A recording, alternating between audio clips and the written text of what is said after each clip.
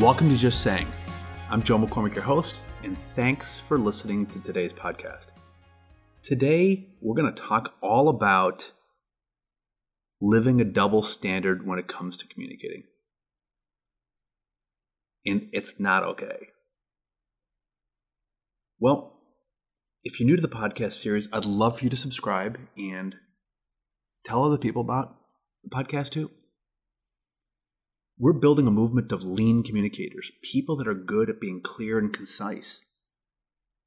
As you may know, I've written a book called Brief, Make a Bigger Impact by Saying Less, and I'm the managing director and founder of the Brief Lab, and we help organizations and military leaders be clear and concise when there's a lot on the line. The skill of brevity is in high demand and in low supply these days, and we're here to help. The point of the podcast is pretty simple: to help you and your ideas stand out amidst a whole sea of noise. People are talking and nobody's listening. How can we be good at being concise and precise? It's part of what it means to be a professional. Today's podcast, we're going to talk about something which has always bothered me, and it's about a double standard that I see people live professionally, and it's not okay. And what's the double standard? The double standard is to treat people differently when it comes to communicating. What do I mean? Well, what I mean is, imagine if you had to talk to somebody who was really important, influential, powerful, busy. What would you do? You would take time to prepare, you would organize your thoughts, you would eliminate the fluff, you would really be tight, you'd get it right. And then how would you communicate if you had to talk to people that were less important? Maybe people that worked for you. Maybe people that were not as busy or not as influential or not as powerful. You would talk to them differently. One of the things about double standards is it really does appeal to people's sense of fairness or equality, that we're all human beings and we all deserve respect. Why is it so important for us not to have a double standard, not to talk to people in radically different ways? The reason is because everyone deserves respect. We need to respect people's time. We need to respect people's limited attention span, capacity. We need to honor that. And living a double standard is exactly what goes contrary to that respect. All professionals should and do respect the people around them. It's what makes them outstanding. So what does this look like for most of us? Well, a couple things that I want you to think about, because this does affect a lot of people. They have sort of two rules: the rules of how I talk to everybody, and then how do I talk to important people. And I think if you started talking to everybody like you talk to important people, everybody would treat you differently. What do I mean? I think that the first thing is what goes up also comes down. My father-in-law, who started one of the top business schools in Europe, would always tell me, everybody has a boss. No matter, who you are, you're not just communicating up to your boss, but you're also communicating down to your direct reports or your teammates or your team.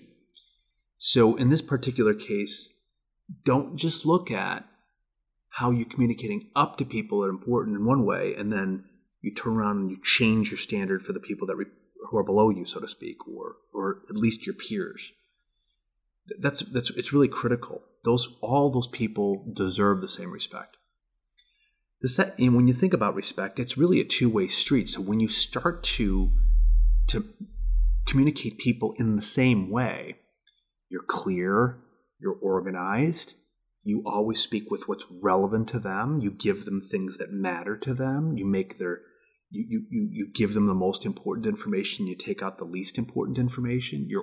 All of those things which clearly feel different to people that are all busy and buried in information. What happens is that, clearly the people that you're reporting up to, like your clients or your leaders or a general officer or a decision maker, well, they're going to notice that, of course, because they're expecting that. They're expecting you to be on point and speaking in such a way that it's easy for them to understand. Well, what about the people that work for you? What about your teams? Or if you've got a series of people that are your peers, when you start to do this, you'll stand out because people around you will start living this double standard. They'll start lowering their standard. Well, if you maintain the standard, people will notice it and respect you because they're still feeling the same pain. They're stuck in meetings, they're talking to people, and then when you communicate at a higher level, at a clearer level, they're going to notice, and you're going to start to shift the conversation. I'll give an example of this that happened to me a few years ago. As many of you know, we do a lot of work with the military within the specifically, special forces and people, a lot of people down at Fort Bragg and really around the country at different Army bases and military bases, Air Force and Navy. And the thing that I'll see sometimes is I'll be asked to speak at conferences or events in a forum, and I was asked to do a briefing on being brief. Just the irony itself was fantastic. But I'm sitting in a meeting hall in North Carolina at Fort Bragg, and we're waiting I'm waiting for my time to go up, and there was a person giving a briefing before me. It was a sergeant major. So in the military, sergeant major is a non-commissioned officer, and he has lots of people that report to him, and he also reports to officers and people above him. So he had at least a few hundred people in this audience hall that he was briefing, and his briefing went on for it was a good hour, if not more. And you could see, the body language of the people sitting in the hall. And these are people who are all thinking like, when is this going to be over? And I got it. And, the sergeant major clearly was pulling rank here. And he knew that, they had no choice but to sit there and put up with it because he's the sergeant major and he's the main attraction. And he held them for over an hour. And clearly what he was saying could have been said in less time. Clearly. He kept them because he could. And we see that all the time. People are going on and on meetings, or they've sort of made their point, but because the people are not their peer or their superior, they'll let themselves go on and they'll live this double standard. And in this particular case, it was so painful to see all of these people just sort of held hostage or stuck in this briefing that was not brief, not easy to follow, was not even that interesting. And that double standard really hit home to me. Like, okay, could he have done that in a better way? Well, certainly had he done that and made it shorter and clearer and more interesting, people would respect him more. There was certainly an impact on his reputation or how people perceive him after he held them long. And it can affect people's respect and how they respect you. So it can be a two-way street, both up and down. And lastly is you should forget it if they're going to forget it. That's one way, like a turn of phrase is if what you're going to say is going to be lost, just lose it. Just forget it. Just don't say it. Whether the person is